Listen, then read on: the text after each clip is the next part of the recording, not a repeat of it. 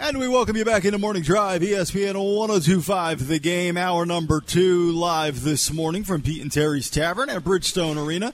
The season opener, home opener for your Nashville Predators for the 2019-2020 season. Minnesota Wild in town tonight. We will call it the debut of Duchesne, but it's also the Duchesne debut, the Kevin Fiala return game. Wow. Not that it's his first time back, but right. Kevin Fiala's back in town. And Mikael Granlund gets to see his old team. When can we stop the return?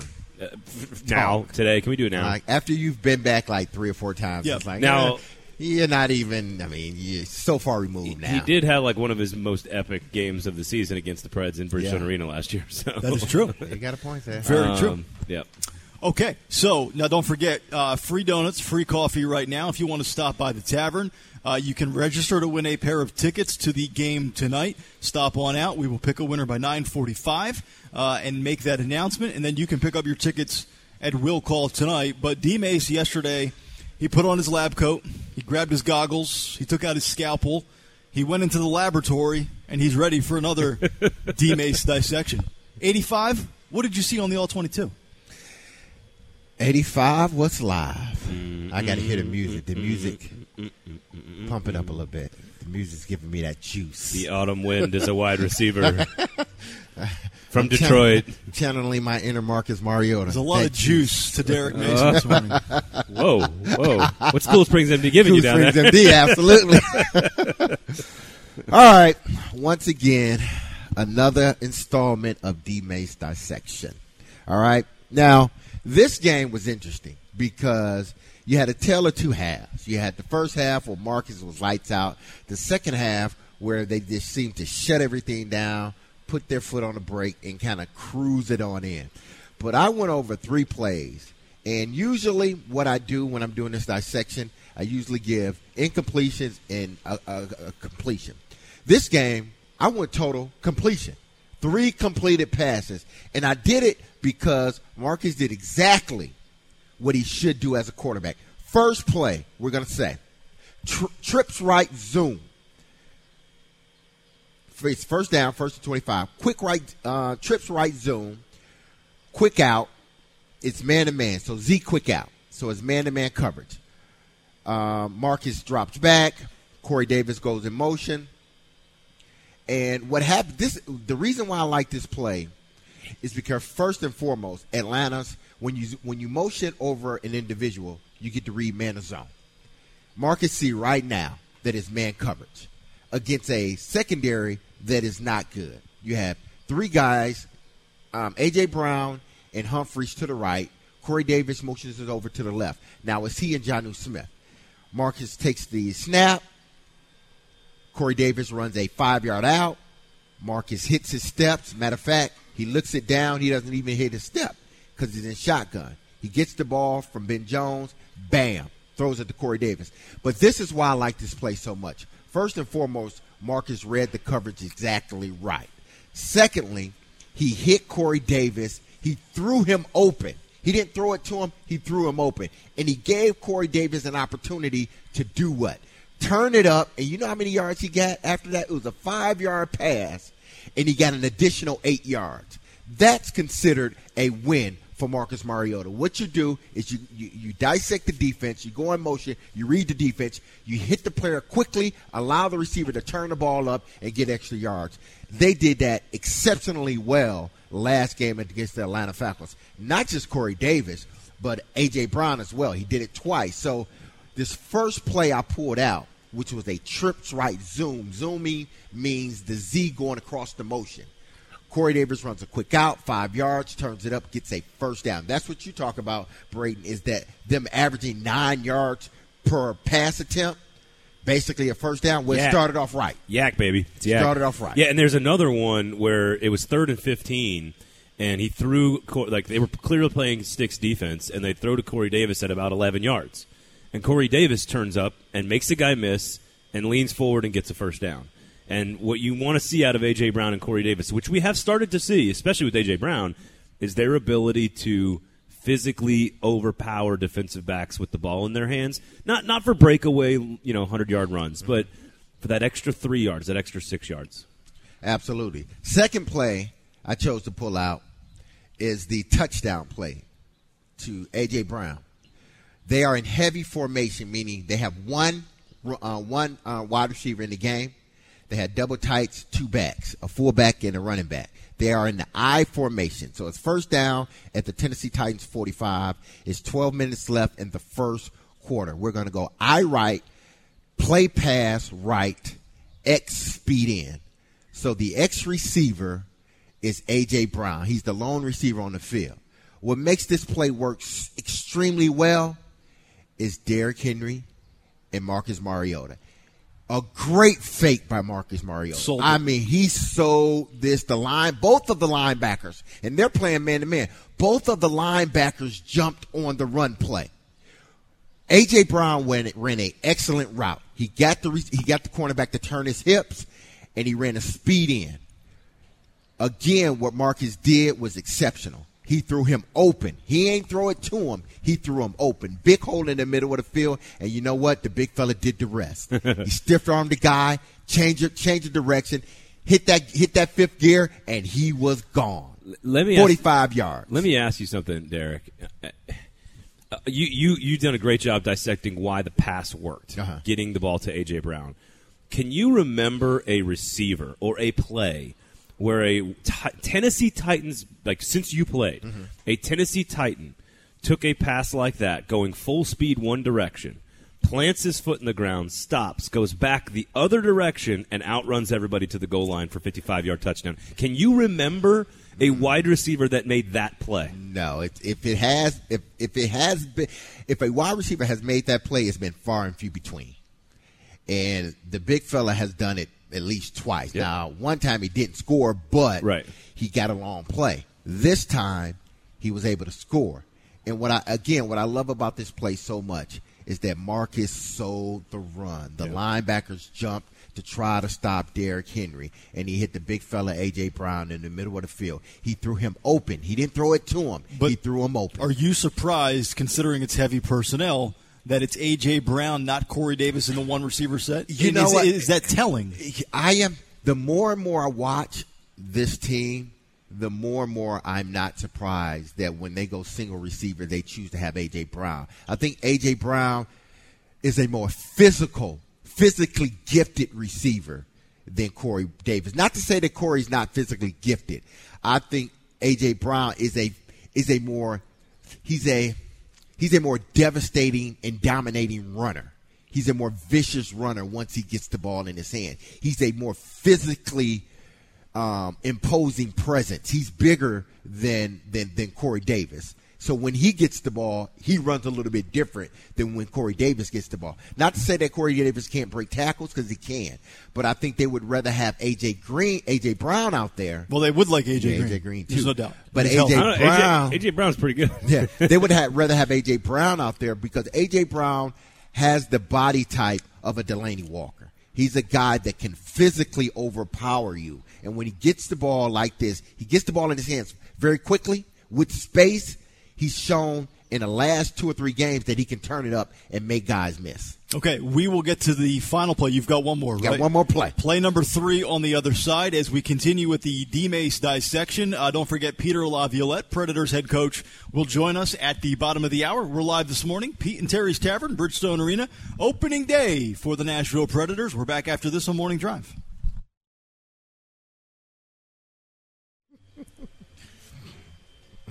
It is Morning Drive, live here on a Thursday from Pete and Terry's Tavern, Bridgestone Arena. Nick Braden, D-Mace, Marquise with you.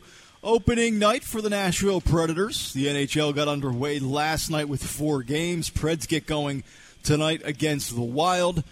Peter Laviolette will join us for the first installment of Coffee with the Coach. That's coming up in just about 12 minutes. But right now, back to the D-Mace dissection. Third and final play of what stood out to 85 on the All-22. Third and final play, and we've talked about this play a lot, the 3rd and 15 play, and you mentioned it earlier. Sorry, I didn't mean to. No, it was fine, because I think I talked about one of the plays as well at the beginning of the show. But the 3rd and 15 play, they are in zebra formation. Zebra formation is 3 wides, 1 tight, 1 running back. I'm going to call this play ace left off, which means the running back is to Marcus's left. He's not in I formation. Deion Lewis is in the game at this point in time. It's 3rd and 15. Then I say yo. Yo means Y motion out. The Y receiver is Delaney Walker. He and Corey Davis is on the left side because the strength of his left side. That's why I say ace left off. Yo. And I'm calling this play San Diego. San Diego, people, is all slant. Now, what makes this play, it's a simple play, simple coverage.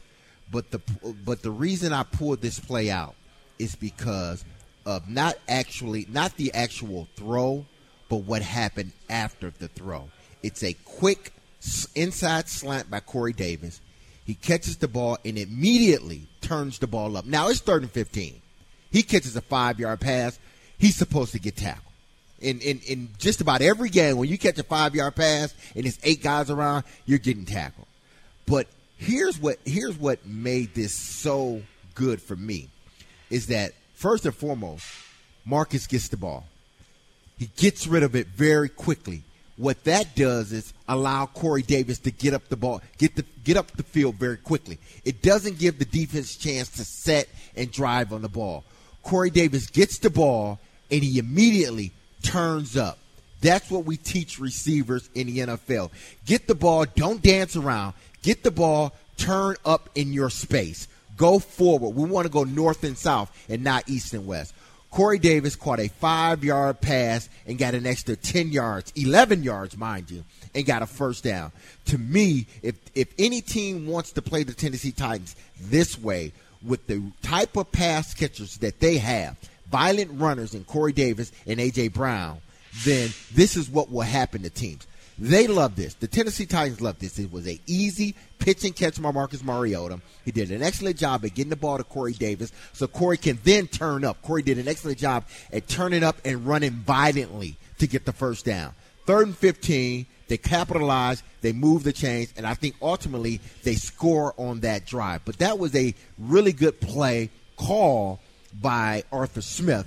Really good pitch and catch by Marcus, but then really good by Corey Davis, turning the ball up and getting the first down. Let me ask something about Corey, because we've talked a lot of this summer about Corey Davis needing to have more dog in him when the ball's in the air.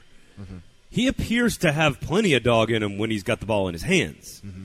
Like he has these violent motions, and he catches the ball and he's yanking defenders this way and trying to pull that way, and like he breaks tackle. Like he's a violent runner once he catches the football. Like he's a big 6'3", 210-pound physical guy. It seems like he's got that attitude and that edge after he catches the ball. Mm-hmm. Why doesn't it translate when the ball's in the air?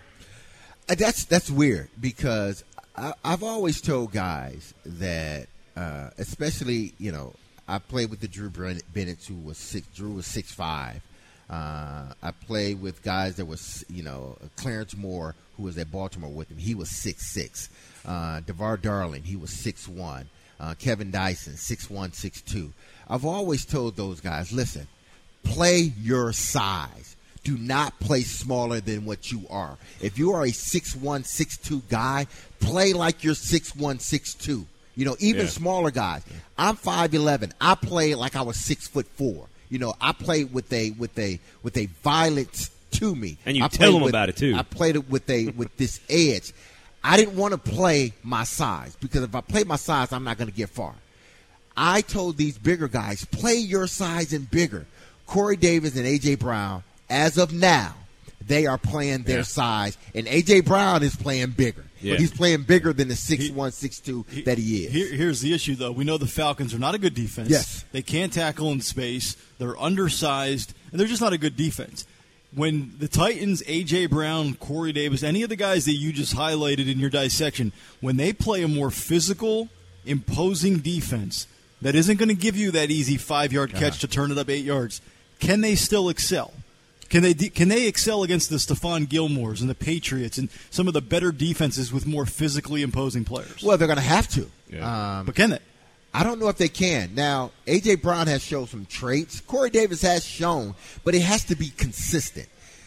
They got to go into this Buffalo Bill game, and this is why yesterday I gave an early prediction because it was Corey and I. But this is why I think the Tennessee Titans win this game. It's because they have the more physical, imposing, skilled players. New England didn't have that. New England don't have 6'4", 6'5", 6'3" guys across the board. It's true. You got Corey Davis at 6'2", 6'3", A.J. Brown at 6'1", 6'2", and then you got Delaney Walker at 6'1". Well, did Josh Gordon play? He played. Josh Gordon, but he's really the only big receiver they have. The Titans have 3 or 4 big guys, sharp, that's 6'3". They have bigger guys that can impose their will. Now, Buffalo's defense and their secondary is good, but this is an opportunity for Corey Davis, A.J. Brown, and I'm not worried about Delaney Walker, but Corey Davis, A.J. Brown, and Sharp to play like big men. So I always said this. If you're 6'1", 6'2", play like you're 6'1", 6'2". If you're a center in the middle of the paint in basketball, play like you're 7 foot. Don't play like you're 6'5". You're not going to get anything. Big guys, play like you're big. I totally agree. I do think they've got him. They can make some plays there. My bigger concern for this game, and I know we've got tomorrow a lot to break down the matchups even further, but my concern is the Jerry Hughes, Star Lutulele, Ed Oliver, Trent Murphy, Tremaine Edmonds. Yeah. Like those are the dudes that make me nervous. Is that whole front line and a couple really fast, dynamic linebackers.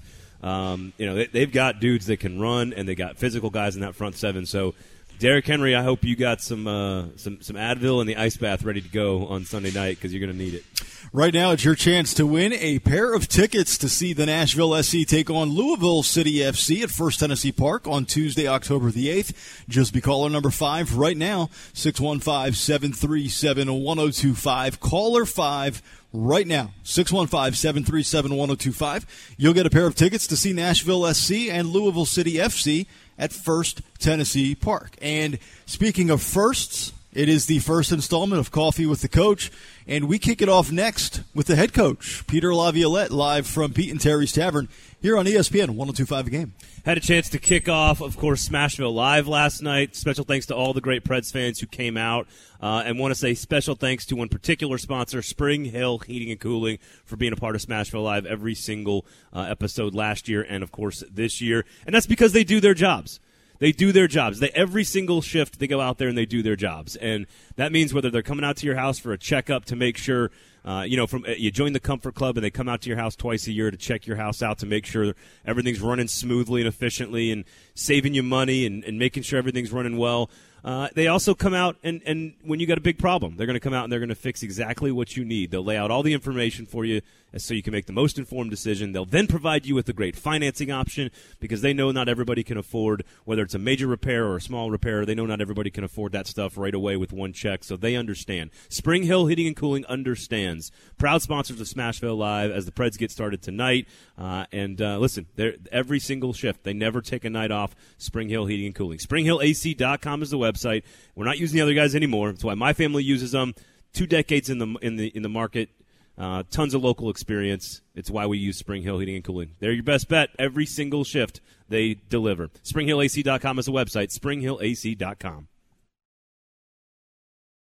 All right, 7:30 on the dot. Welcome back in Morning Drive, ESPN 102.5 The Game. We are live this morning, of course, Pete and Terry's Tavern, Bridgestone Arena, the season opener for the Nashville Predators as they will begin the 2019-2020 campaign, 1 of 82 against the Minnesota Wild, and it is time for Coffee with the Coach. And we welcome in the head coach of your Nashville Predators, Mr. Peter Laviolette. Coach, good morning. Happy opening day. How are you, sir? Hey, good morning. Happy opening day to you as well. Good to have you in. So one of the things that we were discussing to begin our show this morning was, your willingness to tinker and shift around lineups and players and move guys up lines and down lines. So let's hear it from the source, the possibility of Philip Forsberg on the second line. What is the thought process behind that, if in fact that is something that plays out?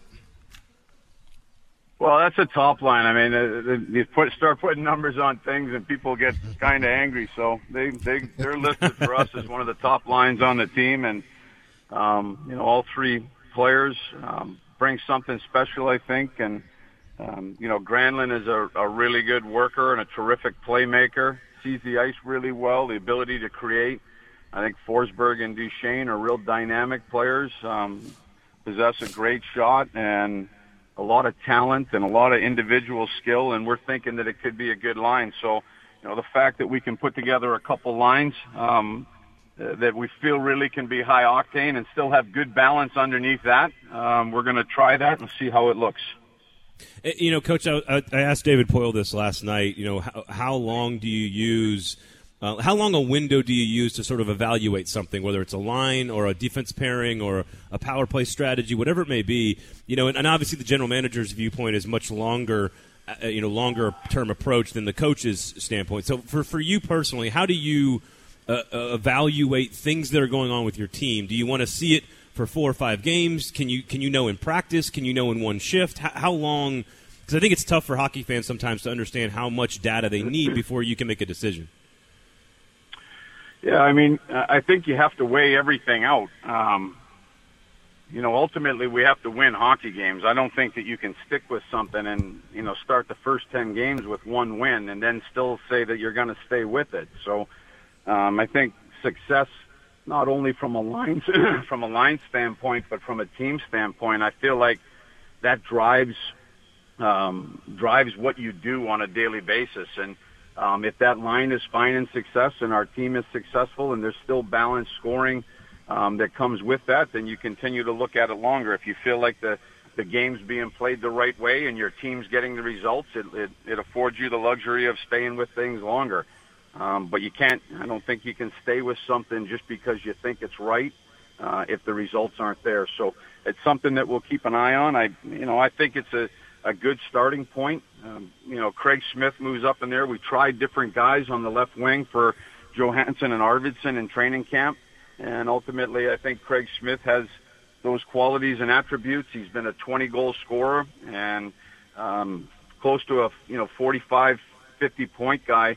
This is a guy who could really benefit from extra minutes and playing with a guy like Johansson and Arvidsson. So we're going to start this way, and again, from there, I think we'll evaluate. Now, Coach, we understand this is a long season, and at each juncture in the season, you want to see different things from your team. What is it that you want to see from your team tonight in the opening night? What do you want to see from them? Well, I think, you can always go about your business and hope that if you do your business the right way, it'll lead to the results. And I really like training camp. And I do think that every year it's a new team. It's not the same team. You can't talk about 1 year ago. You can't talk about 4 years ago. You have to talk about today and the day that you're in and the team that is presently with us. And we feel like it's a really good group. Training camp was... What I really liked about training camp was that it was a hard-working training camp. I thought in all the games the competitiveness was really good. The speed was good. Even in that last game where we had recalled some guys because we were just banged up a little bit, we didn't want to risk anything. I thought our guys, we went into that first period and Carolina with their full lineup that went to the conference finals, they gave it to us a little bit. I liked our pushback in the second period. I liked our competitiveness and the fact that I thought we overtook them a little bit in the third and then scored in overtime. So throughout the whole training camp, I guess I was just really happy with the speed and the pace and the battle level in which we played with. And I'd really like to bring that to the table first and foremost tonight with our players, and I feel like we can find success inside of that. Peter Laviolette joining us here on Morning Drive, ESPN 102.5 The Game. Coach, last spring you guys brought in guys like Wayne Simmons and Brian Boyle, heavier players, net front presences. It ultimately did not result in a Stanley Cup. Those guys are gone. Do you feel like that is an issue from a personnel standpoint on the roster this year, and how do you counter that? Yeah, well, there's no question that there was some size in those guys that you're talking about. I think when David Poile and I were talking about this aspect of our team and what we may or may not need to do, one, we feel like we've got some guys that play physical. Matthias Ekholm plays physical. Colton Sissons plays physical. Austin Watson plays physical. So we've got some guys that I feel like can go out there and really, even our top players like Johansson and Forsberg, they're physical guys that can play with an edge and with some attitude. If we feel like we need to go down that road, I think the decision was made, both David and I talked about this, that we feel like we have these pieces inside of our system A guy like Tenorti, who got a good long look at training camp. He's 6'6". He's mean. He'll fight if he needs to for his teammates. We got guys like Salamaki, who cleared waivers, who can come back up. We're really, I guess we're really happy. And he was thinking there could be another opportunity. That didn't happen with another National Hockey League team. We're really excited that he's still part of our organization, because if we need that, we could recall him. We have guys like Matthew Olivier, who plays a physical, heavy presence role down in Milwaukee, a young player. And we made a decision that we were going to use our farm system. And if that's what we're looking for, we feel like we have it in-house. Coach, you've been doing this a long time. You've been a head coach in the NHL for a while, and evolution is a part of every professional coach's life cycle. How are you different at this point of the season, going into Game 1? How are you different? What have you tweaked? What are you doing differently this year that you've learned over your years in Nashville here that you now are putting into place this year? I think you're constantly looking at the game that you play. There's some minor changes without getting it into the radio here. There's some minor changes that we've made to the system. We looked at a major change, and I think you try things and look at things, and then that major change I wasn't real comfortable with. And so I think there's things systematically that you look at and you talk about, and you either evolve into that or you don't evolve into that, depending on what you're looking for from your team. From my standpoint, I look at our team as a team now that's been together for quite a few years, the core of it. I've really tried to hand it over to them this year and give them some say in how we go about our business. These are the guys that are on the ice. They're terrific leaders. They're terrific veteran players. And I'm counting on them to make sure that we're doing the right things. Of course, there's always the presence of the coaches and the coaching staff, but I really feel like this is their team this year, and they want to grab the bull by the horns, and we're going to let them. Now, Coach, how patient can you be, or you need to be, with an individual without disrupting the chemistry of the team, whether it be moving a guy around to try to get him going? How patient do you need to be or have to be throughout an 80-plus game season without disrupting what you're doing as a ball club? Yeah, I think you need to show some patience with your team and with what you're trying to do. You mentioned making moves to the Forsberg line and creating another top line with Forsberg, Duchesne, and Grandin.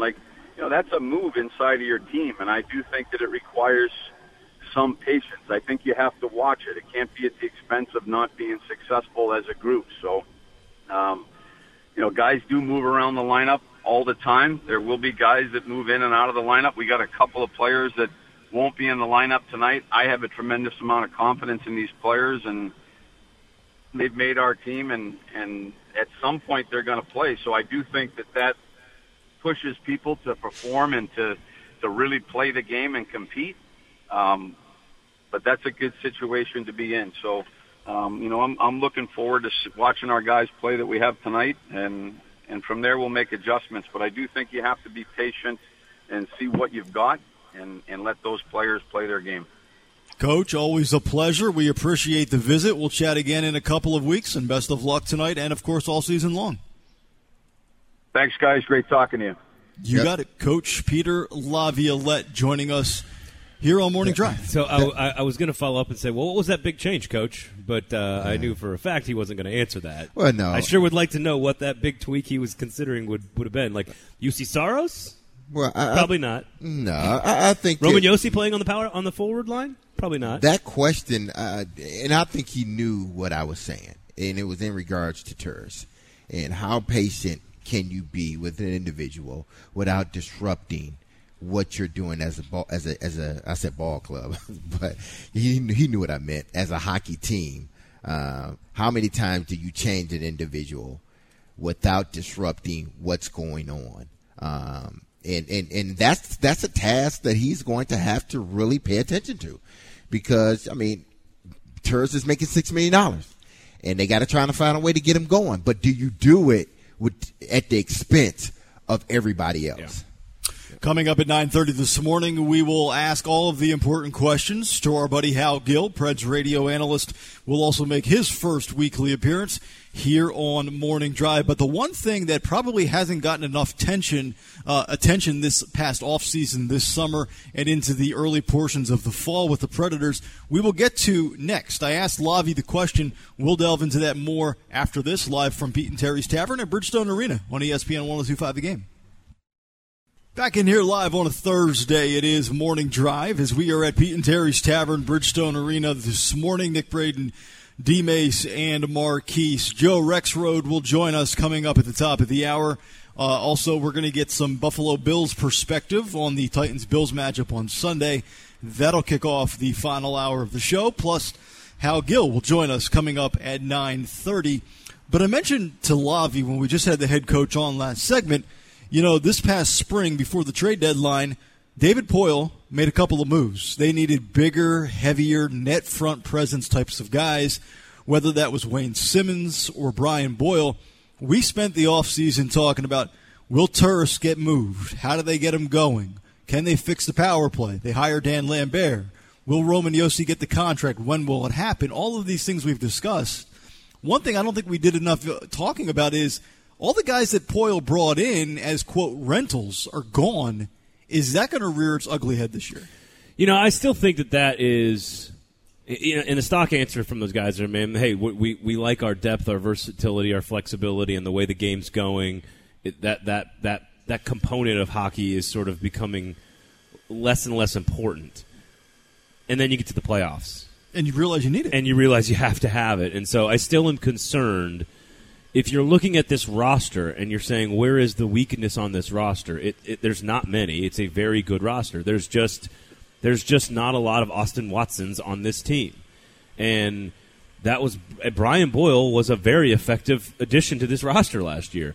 Mikhail Granlund and Kyle Turris, you know, these guys are all the same. I mean, Rocco Grimaldi, Rem Pitlick, they're not got potential options you could call up. They're not exactly 6'4", 235 and want to stand in front of the net. Matt Duchene on the power play is going to be in front of the net. Even Matt Duchene is not a net front guy. So these guys are smaller, skilled, speed guys. And at some point, you do have to kind of look at this team and go, all right, like I know Colton Sissons will go stand in front of the net, but that's, you know, he mostly does it on effort. You know, Arvidsson will do it as well, but then he's got his patented jump out of the way of the puck thing. He's not exactly a big guy. Austin Watson is the one guy you look at and go, with his size and strength, that you could throw him down in there. Craig Smith is a larger guy, but not a net front guy. I still think that's a concern. I still think I would want that player at the deadline to be the target and focus of David Poile. Well, I think they will. It depends on how the season goes. If they indeed need a net front presence guy, then I think they go out before the trade deadline and they get it. I think they're going to need it into the playoffs, because we saw what happened last year. You know, these smaller guys in a 7-game series is not going to be able to hold up against a bigger unit. And I know at times speed kills, but when you have, you know, some big guys leaning on these smaller guys, then eventually they wear down, and we saw that last year. So they did it last year by going to get Simmons and Brian Boyle, bigger guys that can sit in front of the net, physical presence. I think they're going to end up doing that again right before the trade deadline. But I think it all is predicated on how well they're doing during the season. Do they go out and get one guy, or do they go out and get multiple guys like they did last year? Yeah. You know what's funny is we live in a day and age where everybody loves offense and speed and skill. And just to compare it to two other sports, you know, you look at the Golden State Warriors. They got all these shooters, all these perimeter players, wing guys, but they need a guy like Draymond Green, somebody that gets down low, gets physical, gets rough in the paint. You look at the Carolina Panthers years ago. They had D'Angelo Williams and Jonathan Stewart, and they did a lot of things, but they also had a guy named Mike Tolbert that would get you that 1 or 2 yards between the trenches when you needed it. You need these, and the NHL's more wide open in space and, you know, skill and up and down. It's a frenetic sport more than ever. The days of the Broad Street bullies are over, but you still need that guy. Oh, yeah, you still need a guy that's going to be sort of that. And I know they don't call them goons anymore, but he needs to be that physical presence, that guy that they know when you're out there, they feel when you're out there. And we saw it last year in the playoffs for the Predators. And again, I say it depends on how the season's going, whether they go out and get one or two of those guys, because I think ultimately you're going to need a bigger guy to stand in front of the net, or a bigger presence out there to can be that physical enforcer that's known for it around the league. So eventually they're going to have to go out and get that guy.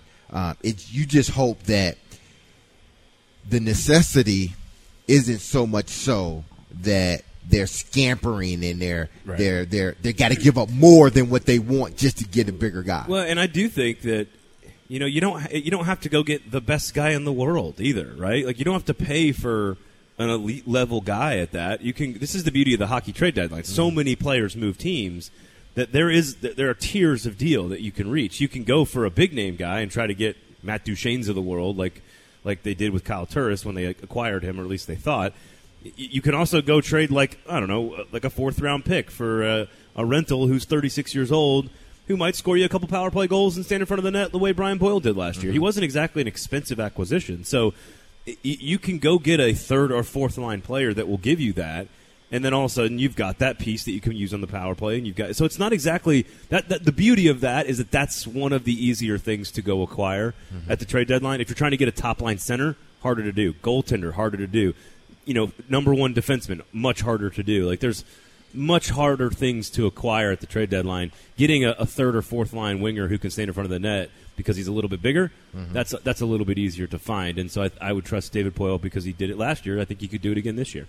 Okay, so if you guys want to go to the season opener, the home opener tonight, all you have to do to register to win a pair of tickets is stop on out today and see us here at Pete and Terry's Tavern. We are going to randomly draw a winner and announce that winner coming up at 9:45 this morning. Tickets will be left for you at will call. So you stop on by this morning. You don't have to be here for the announcement. You'll get your tickets at the arena tonight. Also this morning, free breakfast. We've got coffee. We've got donuts. There's going to be great specials here at Pete and Terry's all day long. A lunch special, craft beer and a burger for $12.50. Happy hour specials from 3 to 6 p.m.